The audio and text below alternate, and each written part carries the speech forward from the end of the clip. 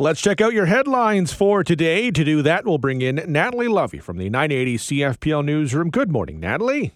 Good morning, Devon. Happy Monday. Happy Monday to you. And let's start with a big sigh of relief for parents across London. Yes, absolutely. Schools across the London region and all of Ontario are open today after a weekend of talks between the government and education workers secured a tentative contract and averted a strike. CUPE announced last night that it had a tentative deal and its 55,000 education worker members would be on the job this morning instead of going on strike. CUPE says, though they tried over the weekend to secure staffing level guarantees, the deal is the same offer the government presented to the union last week. However, Laura Walton, president of CUPE's Ontario School Board Council of Unions, says it was time to take the deal to the membership for a vote. Internally, CUPE's leadership has faced pushback from members who question the decision to issue a 5-day strike notice. Instead, they demanded the contract be presented to education support workers. CUPE sources told Global News members began emailing the presidents of union locals after the strike notice was issued. That deal, according to internal documents obtained by Global News, focused mainly on wages, with a flat rate increase of $4 per hour over the term of the 4-year contract. Ratification votes are set to start Thursday and are expected to go through next weekend. The 4-year deal comes with a $1 per hour raise each year, as mentioned, or about 3.59% annually. Our weekend, weather-wise, was much better than other parts of the province and some parts of the United States. Yeah, multiple snow squall warnings and weather advisories continued through the weekend for parts of southern Ontario and Sault Ste. Marie, with whiteout conditions, icy roads, and hazardous travel in large sections of the province. Environment Canada meteorologist David Rogers said yesterday conditions were especially intense in Wyerton and east towards Owen Sound. Wyerton had just 3 centimeters of snow on the ground on Wednesday, but that tally rose to 105 centimeters by mid-afternoon Sunday. Yikes. The Ontario Provincial Police's Highway Safety Division had reported multiple calls for collisions and vehicles in ditches due to the storms.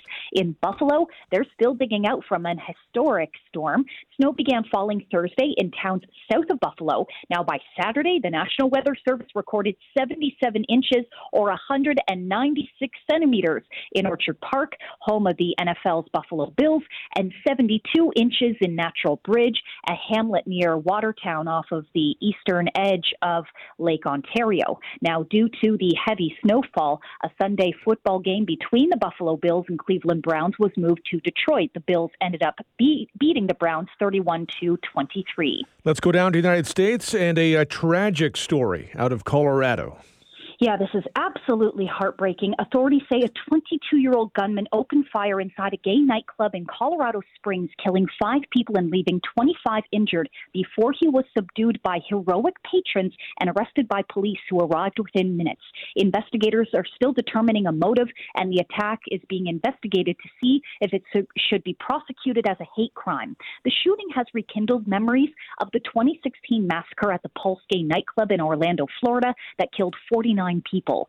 Colorado has experienced several mass killings, including at the Columbine High School in 1999, a movie theater in suburban Denver in 2012, and at a Boulder supermarket last year.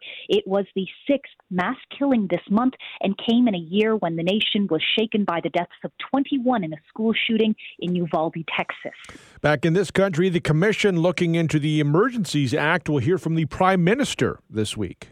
Yeah, the Public Order Emergency Commission is starting its final week after hearings from more than 60 witnesses at the inquiry scrutinizing Ottawa's use of the Emergencies Act to end last winter's Freedom Convoy protests. Top intelligence officials are first on the list this week, including David Vigneault, the head of the Canadian Security Intelligence Service, who's expected to testify on a panel with 2 other CSIS officials. The public inquiry will also hear from Michelle Chessier, the CSIS Deputy Director of Operations and the Executive Director of its Integrated Terrorism Assessment Center. Emergency Preparedness Minister Bill Blair is expected to appear after the security officials, and Prime Minister Justin Trudeau's testimony is anticipated on Friday. And the World Cup is underway. Yeah, it began on Sunday in Qatar with the host country's national soccer team taking on Ecuador and ultimately losing 2-0. The month-long tournament began with a lavish ceremony that included a surprise appearance by Morgan Freeman. What is he doing there? 3 games are on the schedule for today. Canada doesn't play its first match until Wednesday when we play Belgium at 2 p.m. Now, despite this being Canada's first appearance in the World Cup in 36 years, a poll last week found interest in the tournament is low. 63% of Canadians polled by Ipsos for Global News said they couldn't care less about the World Cup. Despite the apparent low interest among Canadians, a global Ipsos survey released November 10th showed more than half of adults across 34 countries plan to watch the 2022 FIFA World Cup. I'll tell you what Morgan Freeman's doing there. He's getting a big paycheck. That's what he's doing there. Well, to be honest, I kind of find all of this boring, so the only thing that could make me even more sleepy while watching the World Cup would be Morgan Freeman's soft, smooth voice narrating the play-by-play. Well, the World Cup's on right now, and I may or may not be watching as we've been talking right now. We'll see. Oh. Let's check out what happened on this day in history. In 1766, the first theater in the United States, the South Fork, opened in Philadelphia. In 1783, the first free flight was made by 2 men who rose 100 meters above Paris in a hot air balloon. In 1877, Thomas Edison announced he invented a talking machine, something that became known as the phonograph. In 1902, hockey broadcaster Foster Hewitt was born in Toronto. He coined the phrase, "he shoots, he scores," and called the first game from Maple Leaf Gardens when it opened in 1931. In 1929, a tidal wave caused by an underwater earthquake in the Atlantic Ocean off southeastern Newfoundland killed 29 people who drowned in wooden homes that were swept into the sea. In 1950, a troop train collided with a CNR passenger train at Canoe Lake, BC, killing 21 people and injuring 53. A transport board inquiry found the accident had been caused by conflicting orders delivered to the conductors of the trains.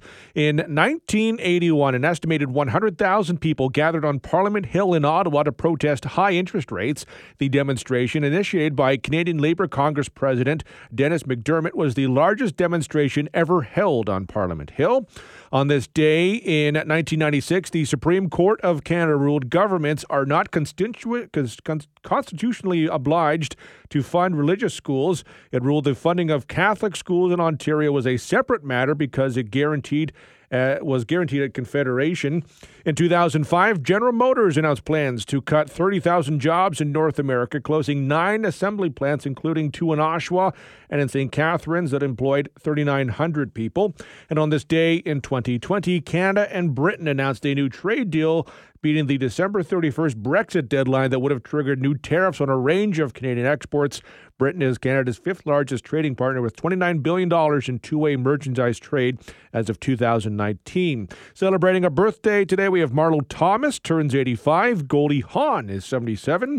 A lot of sports stars celebrating a birthday today. Troy Aikman is 56. Ken Griffey Jr., 53. Michael Strahan is 51. And Carly Rae Jepsen turns 37.